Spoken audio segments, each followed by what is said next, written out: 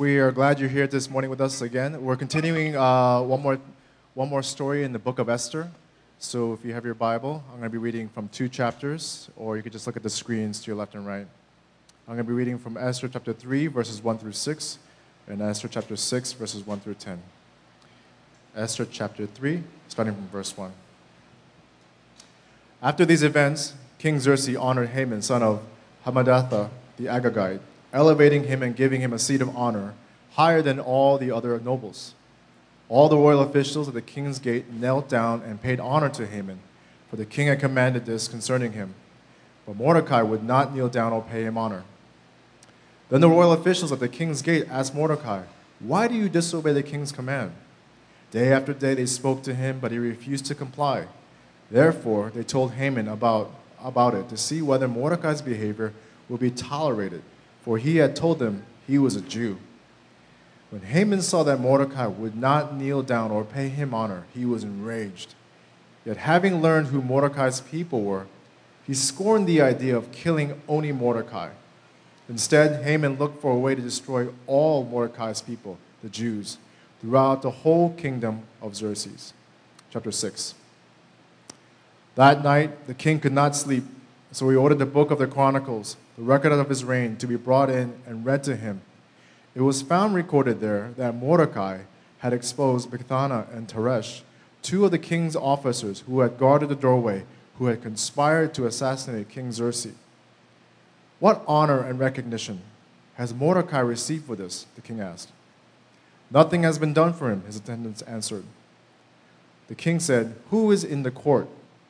Now Haman had just entered the outer court of the palace to speak to the king about impaling Mordecai on the pole he had set up for him.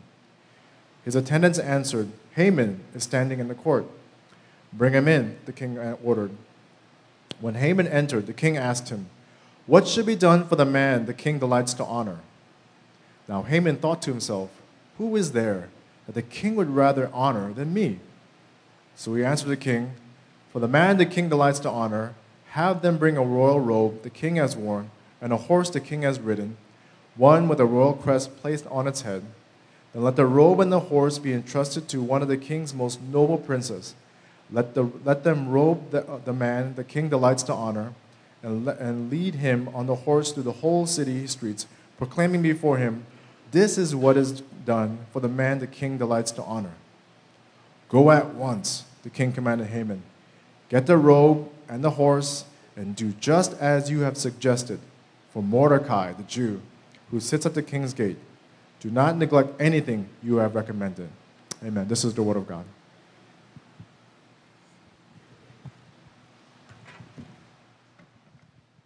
What's going on, Renaissance? My name is Jordan. I am one of the pastors here. We have some really exciting stuff on the horizon here at Renaissance. But when I think about all the exciting things that are happening now, my mind automatically goes back to a time when things were not so exciting. It was about 3 years ago. I had just left my job, and I convinced my wife to do two things. One, to marry me, which was a miracle, and two, I convinced her to move from D.C. to New York because we were going to start this church. And it didn't start with 1 million people. It didn't start with anything. The only thing we had was this dream, this vision that we would see people formed in Harlem to be one body, to be a church. And we would bring people across color lines and socioeconomic lines, and people would become family. We started with a small group in my apartment, about 10 or 12 people, many of whom are in this room right now. And that one small group grew to 2 small groups. And those 2 small groups grew. And I remember the first day we prayed for the people who were starting the second one. We laid our hands on them and we prayed them off and we sent them out. And then things progressed and things multiplied. All with this vision that we would become a people that you didn't need a PhD in theology to be part of our church. You didn't have to be polished. You didn't have to have made all the right decisions. You can come in from wherever you were and you could find family here. Now, September 2014, we launched our service, and when I look back on the last 2 years, we're going to celebrate our 2-year anniversary in a couple of weeks, of all the things that God has done. I see how people have gone through life together, births and deaths, marriages and divorces. People have gone to weddings and funerals, and we've done it all together as a family. And when I look at what God has done, it brings me to tears sometimes, just thinking how God has brought us here. Now, each step of the way, God has always called us to the next step of obedience. We never jumped and did like some crazy stuff in a week. It was incremental growth, but along the way, whenever God's hands are in something, growth is a very, very natural outcome. So I am extremely excited to be announcing to you that on September 18th, we will be launching a second service here at Renaissance. Yes, very exciting times. Now, let me give you some logistics really quickly. September 18th is a day. Don't come next week early for our service because we won't be here. The services are going to be at 10 and 11:30. Now, both services last about an hour and 10 minutes, so no matter which service you come to, you'll still be able to watch the NFL and you'll be able to watch the Jets lose in peace. But the big question is a couple of things. One, logistics. The services are going to be the exact same. It's going to be the same cheesy jokes that I tell, no matter which one you come to, and the same worship set. And the biggest reason that we're doing this is this. Our vision for Harlem is not to just put a bunch of people in a room together. Our vision for Harlem is for men and women to come into contact with the gospel of Jesus Christ and also to partake in this amazing family of people called Renaissance. We ain't perfect by no stretch of the imagination, but we're family. Now, I just spent a week with my family in Virginia and Ocean City, Maryland, and for certain, I can say that my family is most certainly not perfect, but we're family. And we want to invite more people to become a part of our family so they can hear the gospel, so their lives can be impacted by Jesus. And the only way we're going to be able to do that is if we make room. Now, secondly, we have amazing, amazing volunteers. Our volunteers here are called Crew, and our volunteers here are, give it up for the Crew. Our volunteers are absolutely incredible, but one of the things that our kids volunteers have to do, like Jarrell and Kristen, they don't get a chance to be in church the week that they serve. So if you're traveling a couple of weeks and you got sick one week and another week you have to serve in kids, you might never be able to sit in a worship service. And one of the reasons we want to go to 2 services is so that no volunteer will ever have to miss a service ever again. Now, especially if you've had a long week, yes, that's a reason enough itself. If your heart is heavy, you've had a long week, and you really want to be a part of the worship service, you never have to miss a service again. You can serve one, worship one. You can serve in one and worship one, and this is what 2 services will allow us to do. It will allow all of our volunteers, all of our crew to continue to be shaped by the gospel, to continue to be able to worship together as a family, but they'll be able to serve and serve one and then worship one. So where does this leave you? A lot of you guys are brand new to Renaissance, and if you're still kicking our tires, that's totally cool, still kick them. But if you've been around for a little bit, this is what we need. We need to be unified in 2 things, in prayer, and we also need to be unified in action, and we need everybody to jump in. Now, if right today, right after worship service, our kids team, our kids crew is going to be having a luncheon. I don't know what the menu is, but I think it's going to be delicious. Is it chicken and waffles? Is that what it is? We'll just say that's what it is. Chicken and waffles. And if you are a part of the kids crew, we want you to go and celebrate and be celebrated. But if you've never gone to anything, we still want you to go today and say, hey, you know what? I would serve once a month with our kids department, and we're super close to getting our volunteers right there and ready. And man, we have so much amazing things happening. But for everybody, we want you to be a part. So right after service, our crew coordinator, Hema Valle, ¿Dónde está Hema? Here we go, she's in the back. She will be at the info desk, and she has a ton of extra connection cards. She would love to talk to you about which crew you would be good for, and she would love to plug you in. And again, we would have that happening. But before we get into any of this other stuff, I want you guys to pray with me. Any change that happens is always a change, and it comes with its own baggage. So I just want us to pray that the Lord would just guide us through seamlessly as we continue to see the gospel explode through Harlem. So let me pray for us real quickly. Heavenly Father, thank you that you are working, that you are present. And Father, we want to be where you are. We want to be where your hand is moving, and we know that your hand is moving here in this place, and we're honored. And you do so many things, oftentimes in spite of us. God, would you move us to action? Would you unify us? Would you give us courage and boldness to do the thing that you have called us to do? Would you open up more doors, God? Would you blow the doors off of our imagination in ways that we could never think or imagine? In Jesus' name we pray. Amen. All right. Yes, give it up for the two services, September 18th. That also happens to be our 2-year anniversary. We'll be having cupcakes, and I don't know what we're going to have. I'm just making stuff up now, but we're going to be celebrating in some way. All right, so we've been in a series called Stories You Should Know. And 2 weeks ago, we looked at the story of a woman named Esther, and it's an amazing story, so great that we couldn't get all of the juice out of that story the first week. We're going to come back to it today, and we're going to look at Esther again. Esther is a book in the Bible, in the Old Testament, about a woman named, Shawana, what's her name? Esther, there we go. She's an A student, ladies and gentlemen. And Esther is a story that's pretty unique in the Bible. It's actually the only book in the Bible that doesn't mention the name of God. Like nowhere in the Bible does it mention it. And Esther's a really good reminder that God is always working in spite of appearances, right? God is always working in spite of appearances. And Esther is the protagonist of the story. It's a great story. You should read it. It's not that long. But there's also an antagonist, a villain in this story, a dude named Haman. And Haman is one of the best examples that we see in all of Scripture about what pride looks like in life.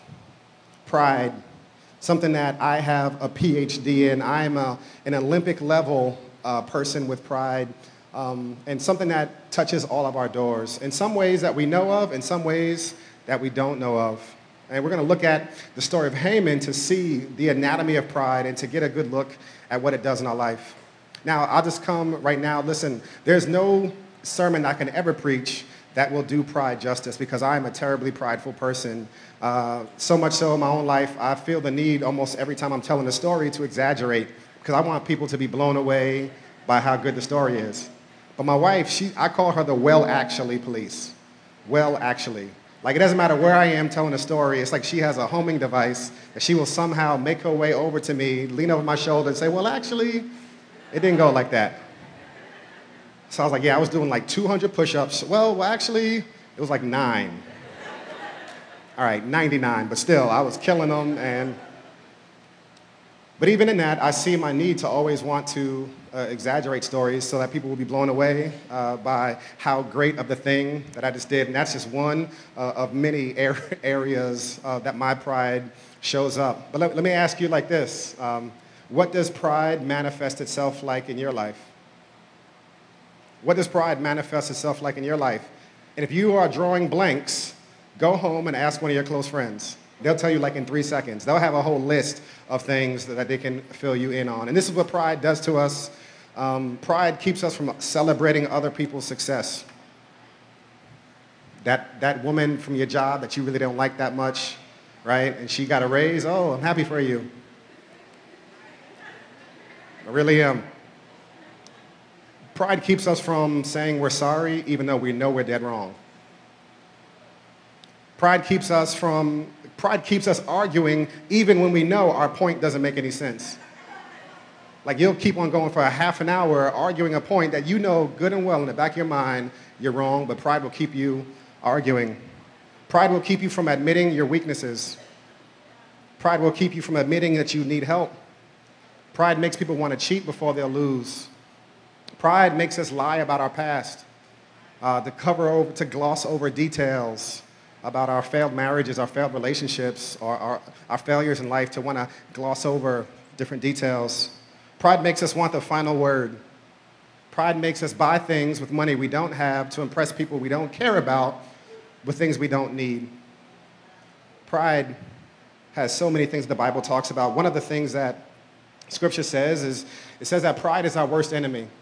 It's not somebody outside of you. It's not your coworker. It's not your boss. It's not a classmate. It's not somebody in a relationship. It's not their fault. Pride, Scripture says, is our worst enemy. Here's what it says in Psalm 10:4. It says, in his pride, the wicked man does not seek him. In all his thoughts, there is no room for God. In all of your thoughts, there is no room for God. And here's what pride means. The Greek word for it is phusio, which means puffed up. So think about it like a balloon that is blown up to the max. And here's what Scripture says about pride. It's not that you're too busy to pray. It says that your pride has puffed you up so much, there is no room for God.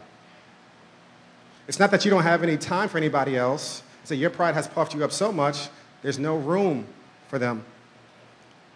So let's look at the story in Esther, and by the grace of God, pray that God, through the Holy Spirit, will work on our hearts to free us from the grip of pride. So in Esther, the scripture that Lester just read, it says this about Haman in verse 1 in chapter 3. It says, after these events, King Xerxes honored Haman, son of Hammedatha. So all of expectant mothers, if you're looking for names, Hammedatha, here we go. You're welcome. The Agagite, elevating him and giving him a seat of honor higher than all of the other nobles. Now, so Haman gets the seat, this position of power higher than anybody else. And verse 2 tells us something pretty interesting. Verse 2 in Esther 3 tells us that the king had to make the command for everybody to bow to Haman. Now, this is really interesting because in ancient cultures, bowing was instinctual. And anytime you saw somebody of that much power come in a room, you would just bow. It's not like in America today where we would do that. It was extremely normal to bow for everybody. And if the king had to make a command, then this guy Haman must have been a jerk. Like, he must have been so obnoxious that nobody even wanted to bow to him. So the king, even though he's a second in command, mandated and forced everybody to bow to him. But there's this one dude who says, nah, I'm not putting no respect on his name. I don't respect this dude. This guy Mordecai refuses to bow to him. And here's all the things that Haman has, and here's what pride does to you. Pride forces you to look at the stuff that you don't have. Haman has thousands of people, hundreds of thousands of people that would bow to him at any given moment, but there's one guy that won't bow to him, and it enrages him so much so that he devises a plan. And he devised a plan that he was going to have Mordecai killed. And not just Mordecai, but he was going to have all of Mordecai's people, all of the Jews, killed alongside of him. Pride, according to the Bible, isn't just being arrogant. It includes that, but it's bigger than that. This is how C.S. Lewis describes pride. He says, pride is the ruthless, sleepless concentration upon self. Pride is the ruthless, sleepless concentration upon self. Now, being a pastor, I get to talk to so many people. Couples come in for counseling, and one of the biggest reasons, if not the biggest reason that kills every single relationship is that people are just concentrating on themselves. Now, if you ask most people, hey, what do you love about the other person? Here's what most people will tell you. All of the things that make them happy. Well, I like him. Yo, he does this for me. He does this for me. That's not love. You don't love them. You love yourself. Take any two people in a marriage and let them concentrate on themselves, and you have a recipe for disaster. You put two people, if you put two people that concentrate on the we before the me, you have a recipe for success, of service, of submission to each other. Any of these things would far surpass people concentrating on themselves. And this is what gets in our way in our relationships, concentrating on what makes me happy in friendships, concentrating on only doing what I want to do because I am the smartest person and everything that has to happen my way. And if it's not my way, I'm not going to do it. Pride is a ruthless, sleepless concentration upon self. And here's one of the craziest things about pride.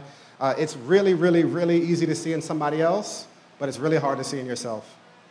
It's extremely easy to see in somebody else, but when it comes to you, it's almost impossible to see it. Pride turns everything into a means to an end, that we never do anything for itself. We're always using it as a means to get more respect or get approval. And that's why Haman, he got no satisfaction from all of his accomplishments. He was so consumed with the notion of what he wasn't getting that he was turning everything into something about being himself. Now, there's two different types of pride. There's a superiority type of pride. Now, superiority basically is something that we've come to know about pride, right? I think that I'm better than you. I'm prideful. That's not a stretch. But there's also an inferiority type of pride, where you're thinking about yourself all day long. You're comparing yourself all day long. The only difference is you just haven't stacked up as well as you would if you were feeling superior. It's two sides of the same coin. You're still ruthlessly, sleeplessly concentrating on yourself. All day long, you're still thinking about how you stack up, how you add up. And this right here is what the Bible calls pride, concentrating on yourself. And when you do this so much, the Bible says in Psalm 10:4 that we leave no room. There is no room for God. Tim Keller says, like this. According to the Bible, humility is not thinking less of yourself, it's thinking of yourself less. It's not thinking less of yourself. It's not thinking that you're a bad cook if you're really a good cook. It's just not always maniacally worrying about how everybody sees you, how everybody views you and interprets everything that you're doing. And the Bible says that pride kills. All throughout the scripture, we see it in verse 5 and 6. It says, when Haman saw that Mordecai would not kneel down or pay him honor, he was enraged. Yet having learned who Mordecai's people were, he scorned the idea of killing only Mordecai. Instead, Haman looked for a way to destroy all of Mordecai's people, the Jews, throughout the whole kingdom of Xerxes. So Haman has this plan. He sets up a pole that's 75 feet high, and on it, he wants to hang Mordecai. And here's what's so interesting about that. He wasn't content to just kill Mordecai. He wanted everybody to know that Mordecai disrespected him. And here's what pride does to us. It's not that you're content with just getting a situation. You want everybody to know. You want everybody to be able to see. You want everybody to be able to witness your power and what will happen to somebody who crosses you.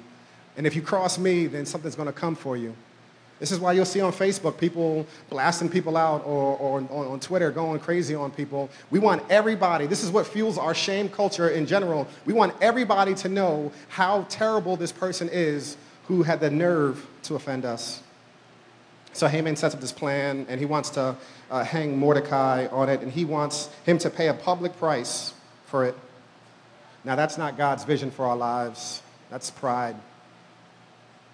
Esther 7, Lester didn't read this part of the story. Esther 7, the queen of Persia, Esther, comes along the scene, and she finally identifies to the king that, listen, if we kill all the Jews like your boy Haman wants to do, then we're going to kill me too, because I myself am a Jew. And they have a banquet, and Haman realizes that he's in a whole lot of trouble, and he's begging Esther for forgiveness, and this is what happens. The same pole that Haman set up to kill Mordecai, Haman himself is hung on. The same pole, the same thing that he set up to kill Mordecai is the same exact pole that he himself is killed on. Pride tells us in Proverbs 16 and 18, pride goes before destruction, a haughty spirit before a fall. Pride always leads to destruction. Your pride will always lead to destruction of your marriages, of your relationships, of your job, of your work life, of your friendship, of your walk with God. Pride only leads to one place.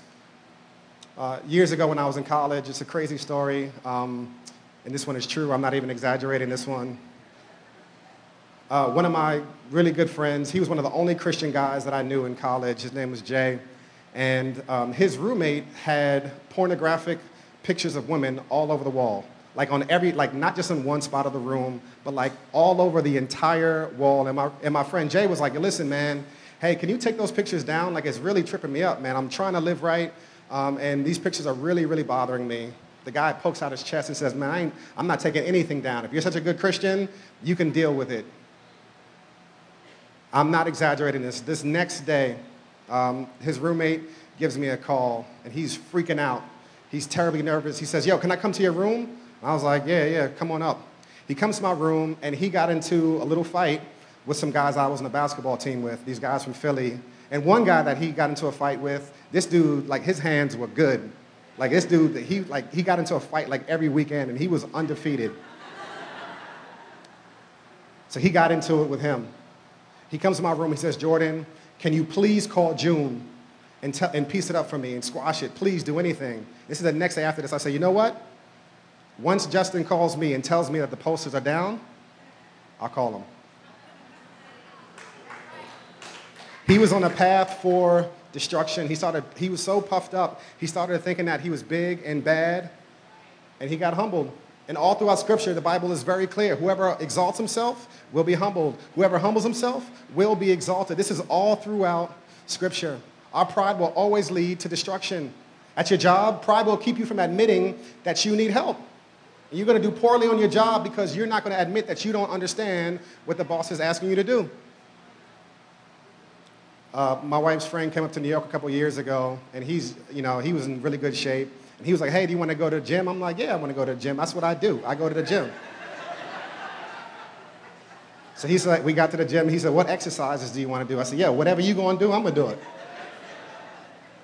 He was in a lot better shape than I was, in a lot better shape than I thought he was in. That dude had my head spinning in that gym. I was walking around. I was making up excuses like, oh, my mother called me. I'll be right back. I got to be. And it almost led to my destruction. I came back home and like laid down in my dirty clothes and couldn't get up for a while. The room was spinning. And that pride of me just saying, listen, I can't do that. Like that exercise you just did? No, I can't do that. But it was pride that was going to lead and was leading to my destruction. Hey, over and over and over again, so many things. It's our pride that keeps us from admitting that we're wrong. So many relationships are destroyed. There are family members that haven't talked to each other in decades because of one small thing that somebody did, and you refuse to call them, to text them and say it's all good. You refuse to accept them because it's not because of anything else, it's because of our pride. Pride leads to the destruction of families, of careers.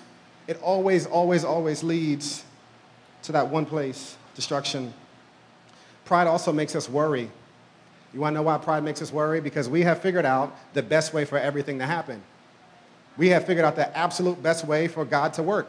And if God is not doing it this way, we worry that it's not going to go exactly as we have planned it to go. And we're worrying, will our plans come out to pass? Will the thing that I think should happen, will it happen in a way that I think it should? And we worry over and over and over again because we think that we know it all. We're know-it-alls. We figured it out, and we worry when things don't line up exactly the way that we want to. And this is the type of inferiority type of pride where we're feeling terrible about our lives, but it's only because we have such an elevated view. We're so puffed up that we think we know how everything should go. And pride is also the sin that hides itself. Now, here's a great test. Usually, as soon as you start a message on pride, the first thing people do is think like, I wish Keisha was here. If Keisha, she definitely need to hear this joint. You start thinking about 10 people that you know need to hear this, and you yourself are not listening to the words. They're not hitting your heart. You're thinking about, I'm tweeting this joint. As soon as I get back, as soon as I get phone service, I'm tweeting this joint. They need to hear this. Hey, pride is a sin like carbon monoxide. It chokes us without us even knowing that it's around. It chokes us. It chokes the life out of our situations without us even knowing it's around. Now, I only know pride is one of those things that doesn't go away. You're never going to be cured of pride. You're never going to be bulletproof, that pride can never touch your door. It's always going to be something that we all have to navigate on a daily basis, sometimes on a minute-by-minute basis. But there's two ways that I know how to live victoriously from pride, and this is a struggle for me as much as I'm sure it's a struggle for you. The first is confession. Confession, confession, confession. Confess to the person that you're struggling with. Listen, pride is the one thing that will keep you from admitting that you're prideful. And just simply blurt it out. Force yourself to say it. Write it down, text it, just tweet it, whatever. Admit it to your community group members, to your family, to your people that you're in a relationship with. Simply just coming out and saying, you know what? The reason that bothered me is because I'm prideful. The situation would not have bothered me as much if I was not that proud. When the scripture talks about pride being puffed up, think about it like this. If I had 2 balloons, I was going to do it, but the popping noise is really loud. If I had one balloon that was really, really, really blown up, really tense, it wouldn't take a lot to pop that balloon. All you got to do is a simple poke with a pen, and it will pop. But if you have a balloon that barely has any air in it, you got to stab that joint to try to puncture it. And here's the thing. So many arguments start, so many explosions start, not because of what they said, but because we were so puffed up that it didn't take much to set us off. It didn't take much. All it took was a little prick, and we were off. But confessing it, confessing our pride, confessing it to God and confessing it to other people is one of the best ways I know to just to start the process of recovering from it. But secondly, we find the remedy for pride in the gospel. At the beginning of chapter 6, Haman is coming in to see the king. And later in verse 4 of chapter 6, it says, Haman wants to kill Mordecai and Mordecai's entire community. He wants to make a public spectacle of him. But God has a different idea. God gives the king a vision that night, a dream in his sleep. And the king remembers that Mordecai was a dude who actually saved my life from these other guys. And he calls in Haman and says, Haman, hey, what should be done for the dude I want to honor? And Haman is like, yo, this is what you should do. You should get the robes. You should have a servant walk by him, right? And so that everybody knows how great this dude is. Haman, and then the king says, great, bring Mordecai in here and you do that for him.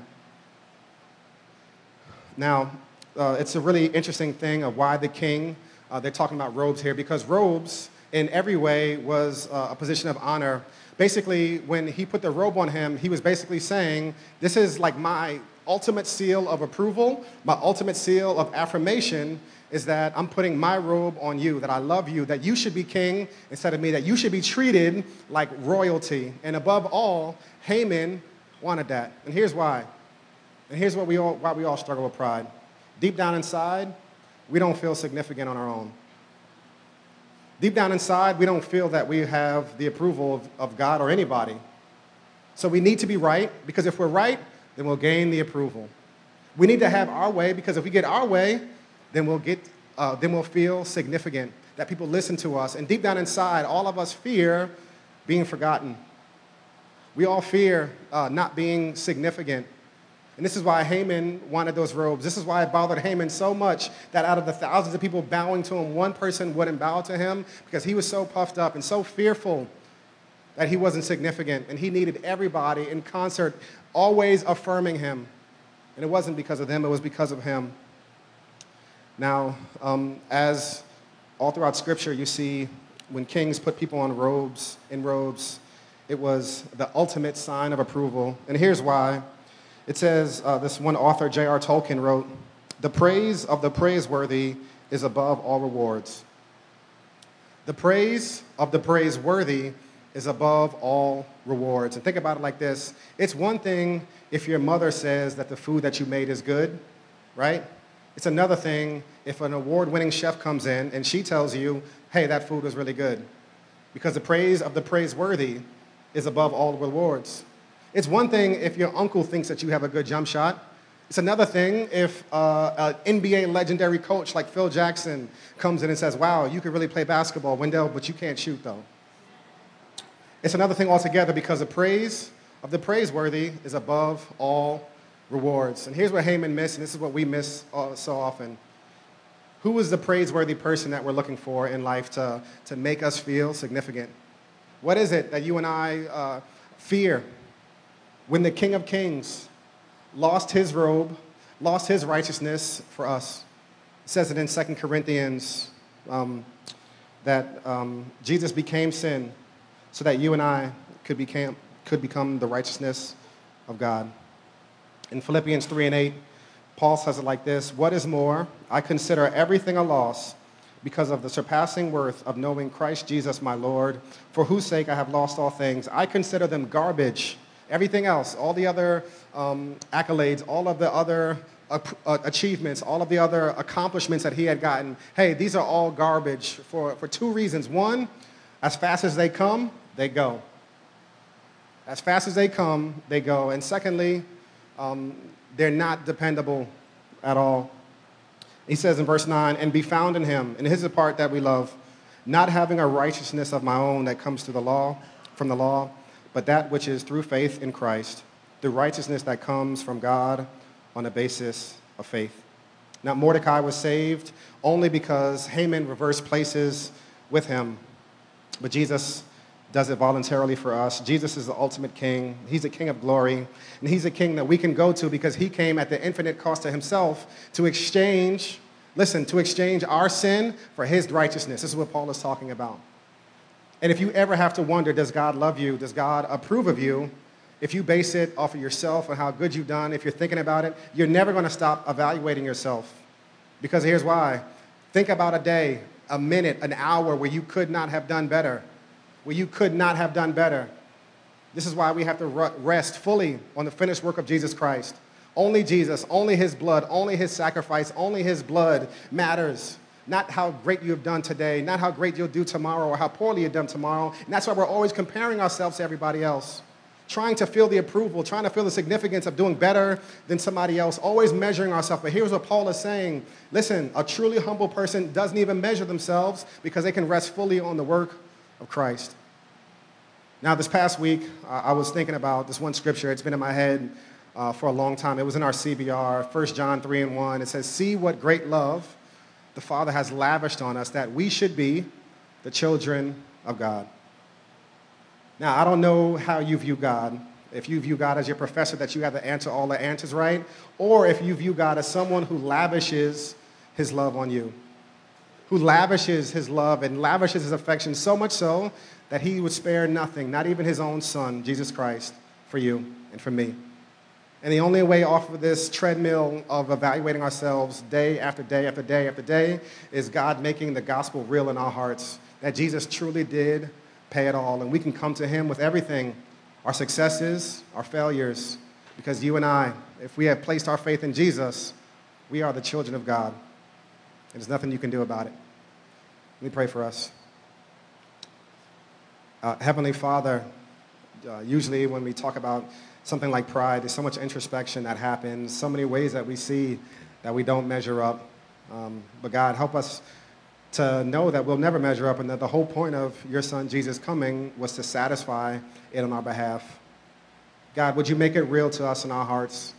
Would the gospel actually reach down to the furthest part of our heart, that would we know that we are accepted and loved and embraced and significant in your eyes, that you wouldn't spare anything, not even your son, for us. God, lavish us with your grace. Let us experience it. In Jesus' name we pray. Amen.